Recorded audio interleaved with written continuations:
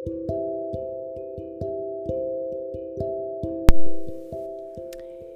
my podcast family. Welcome to Caregiving is a Ministry, where we look at the Word of God through the lens of caregiving. Don't forget to follow me on Facebook at Caregiving is a Ministry, all one word. We're in the Old Testament, and today our scripture comes from the book of Hosea, the 4th chapter, the 16th verse. Hosea, the 4th chapter, the 16th verse. And I'm reading from the New American Standard Bible. The scripture says, "Since Israel is stubborn, like a stubborn cow, will the Lord now pasture them like a lamb in a large field." To me, this seems like another dig from God toward Israel, doesn't it to you? Recall in episode 21 in Jeremiah 10:21, where God called the shepherds that he had appointed over them stupid. And so now in this scripture, he's kind of indicted the entire nation as being stubborn. So we have stupid shepherds and now stubborn sheep. Or another phrase that the Bible used is stiff-necked people. And I really like that phrase, stiff-necked people. It means refusing to humble oneself or refusing to bow down before the Lord, stiff-necked. Because in prayer we normally bow our head. At least we do in our culture here in America. I will share with you when I was stationed in South Korea, I was fortunate enough to go to the Yoido Full Gospel Church, and at that point in time, and I can't remember if I've spoken to you about this before, but at that point in time, it was about 1993, I believe. At that point in time, it was the largest church, the Guinness Book of World Records. It was the largest church in the world. They had 7 services, and each service had 10,000 people. Yeah, that's pretty large. And I remember I went with the chaplain service there, our chaplain in the unit that I was with. And so we went to the foreigners section or booth, and they had everything. I mean, they had everything choreographed really well. The ushers knew exactly what to do. When the doors opened, people rushed in. They escorted us, the foreigners, to the foreigners section. We put our headsets on, and then we worshiped, and it was a magnificent experience. But what they did is when they pray with their eyes open, and they pray out loud. So in the Baptist tradition, we like to do what's called altar call, where we come down before the altar and we're there collectively in prayer, and the pastor or minister prays like a collective prayer over us. Well, when they did it, of course, you can't have 10,000 people coming to the altar. We stayed where we were, but we stood up, and there was a period of time where we could just pray individually, which is something that I had experienced in the churches that I've been to, but we do it silently. They did it out loud. And it was magnificent. I heard people speaking in tongues. I heard all sorts of stuff. And even in our foreign area, there were those of us who were English speakers, but then there was also people who spoke French, and then on the little headset they had Italian, France, English, Spanish, and there was another language I don't remember that it would be interpreted in. And I was like, all of us speaking to one God who understands us, even though we may be speaking in different languages. But like I said, they didn't bow their heads. And so I found that very interesting. And then after a while, then the minister started praying, and then everyone, calmed down. But stiff-necked, refusing to bow down, bow their head, humbling themselves. Stubbornness can be seen as it kind of in the same veil, a refusal to be led, a refusal to follow. So that's what God is indicting the Israel nation of. But what was Israel being stubborn about? That's easy. They were being stubborn about obeying God's commandments, keeping God at the center of their lives and the nation, Remember, they are a people that God sought out through their forefather Abraham to create and cultivate a nation that was supposed to have been centered on him, that would be the envy of other nations, and through them other nations would come to know the one true living God. That's what it was supposed to have been. But Israel, remember, right out of the gate, after being delivered out of captivity in Egypt, disobeyed God while he was giving the law to Moses. I'm like, now, if that wasn't a tempt God. And when you read the Old Testament in Exodus and in Deuteronomy, you will hear where God says, I'm regretting making man. Like, that's significant. And then, if that wasn't enough, because to me that was enough, the God that delivered them from from Egypt, they saw the 10 plagues, they saw him part the Red Sea. You're gonna now question whether he's for you or not. I'm like, oh my goodness. But then after that, they wanted to be like other nations. They wanted to have a king. These kings, which we now know God looked upon as shepherds, kings were the shepherds. The religious leader of the day were the shepherds. You could say the judges was a type of shepherding. Well, they forgot God. They had some good kings. We know King David. We know Solomon. And there are others that I can't pronounce their names. But still, they led Israel astray. Hence, episode 21 being stupid. And even as God allowed them to be taken captives by the Assyrians and the Babylonians, they still refused to keep him first. It's as if, they repent for a while and then they just go back into their normal state of kind of doing their own thing. Does that sound familiar to any of us? And that brings us to the passage today. Israel is a stubborn people. I find it interesting, the last sentence, though. It is a question. Will the Lord now pasture them like a lamb in a large field? As I read that, I was like, what could that possibly mean? Well, I had to do some herding research. And one fun fact, the area that the sheep herd in, they're called padlocks. You put them in a little padlock, which in the padlock can be any size. Anyway, I learned that sheep can really graze in large or small areas, or padlocks. But having a large padlock means that the sheep has a larger area to forage and to graze. If they're in smaller areas, then the sheep will forage and graze, and the food could be depleted very quickly.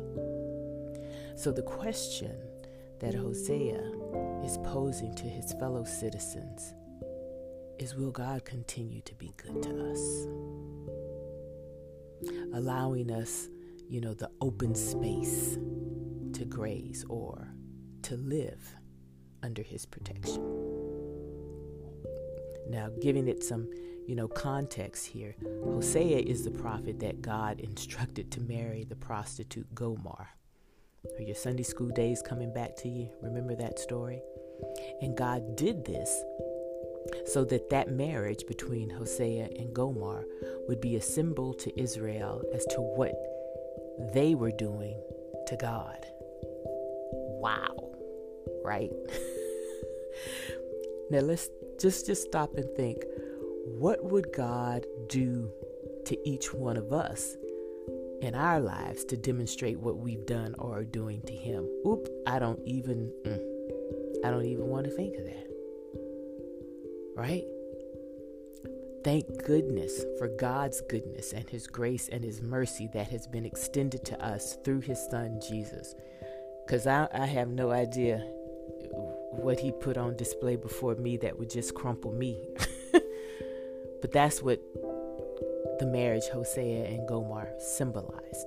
How Israel continued to subject themselves, to open themselves up to other gods and doing things as the other pagan nations were doing and not being true to the one God. As Hosea wrote this, they had been captured by the Assyrians. And as a result of them turning to other gods, taking on their cultures of the cities around them. Like I said, it was supposed to have been the other way around. People were supposed to look to them and want to be like them. But that's not what they chose. So what would God do? That's what Hosea is asking. Is God going to leave us, or is he going to continue to provide? And we know that he did provide for Israel, not in the way which they thought, because they were thinking really worldly. They wanted a military conquering, of all of their enemies. They were tired of being captive and all that other kind of stuff. Still not tying it back to their being disobedient to the Lord. And in the New Testament, they wanted to be released from the Roman Empire and under the yoke, the hard yoke that the Roman Empire placed upon them. They wanted to be a free people. So that's what they were looking for.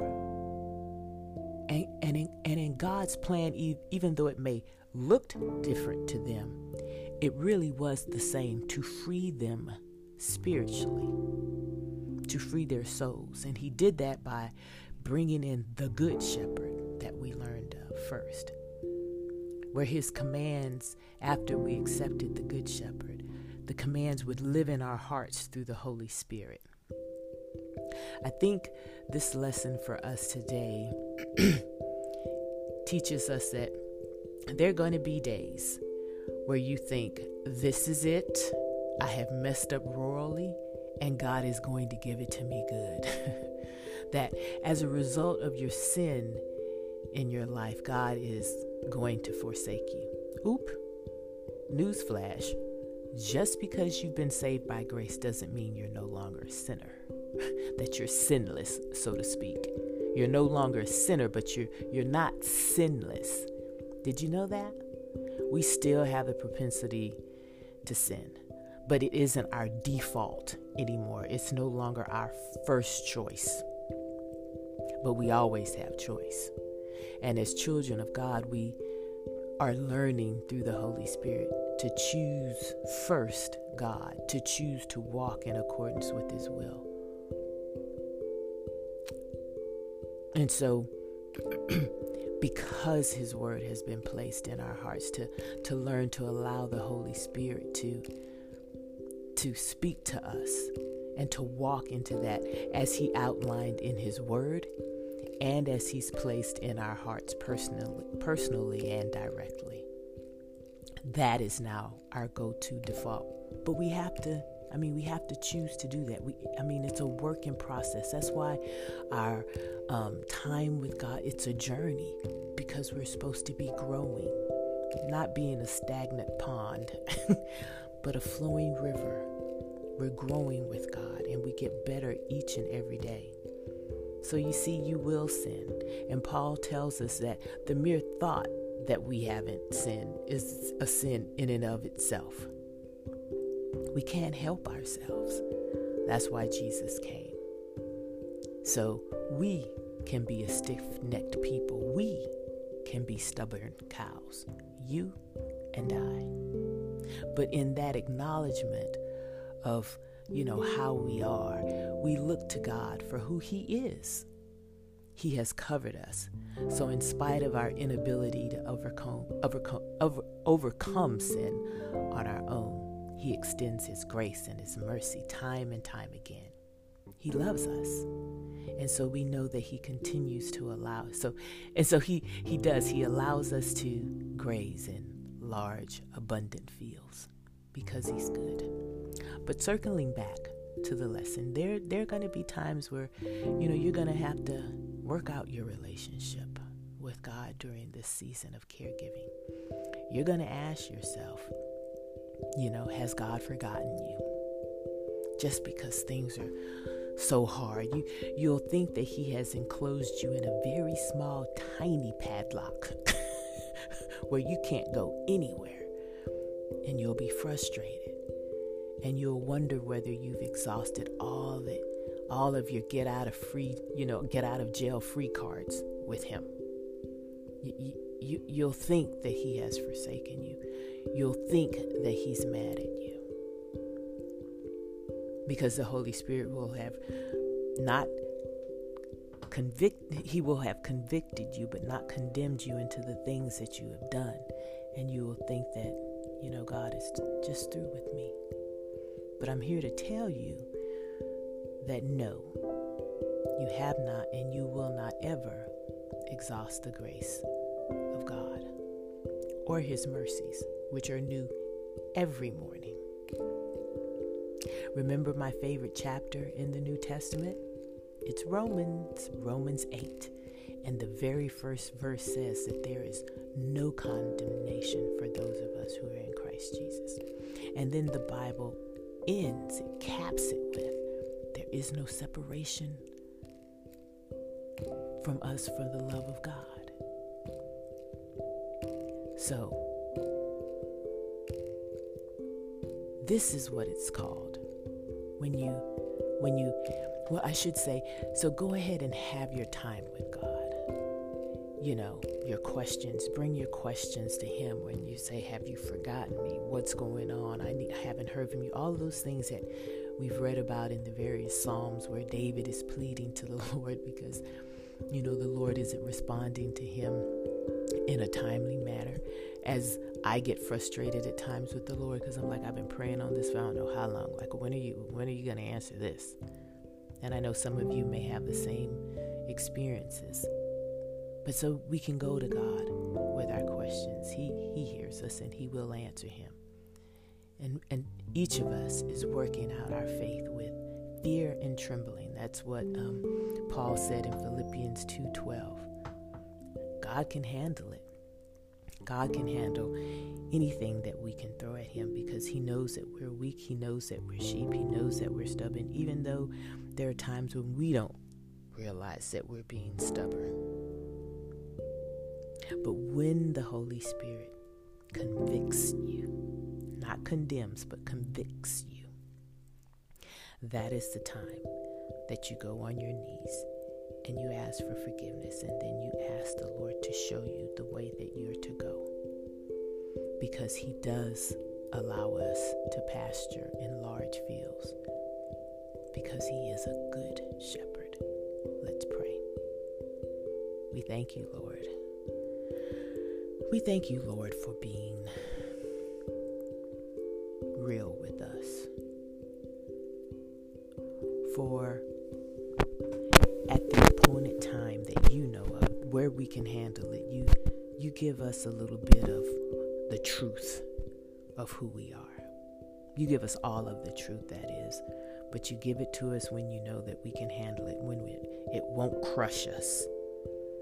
Because it would crush us if you would tell us that we are stubborn or stupid or not meeting the mark. Because we're weak and we're frail. We don't wish to be stubborn or stupid, but it is because of the sin that has been introduced into our humanity. And so we come thanking you for knowing that and already taking that into consideration in the cross. And we thank you for touching our hearts to allow us to understand that Jesus paid that penalty for us to be stupid and our being stubborn. Jesus paid that price. But we don't want to be stiff-necked or to be stubborn or to be stupid before you. We want our go-to with you, our go-to response with you to always be yes. Yes, yes, Lord, yes.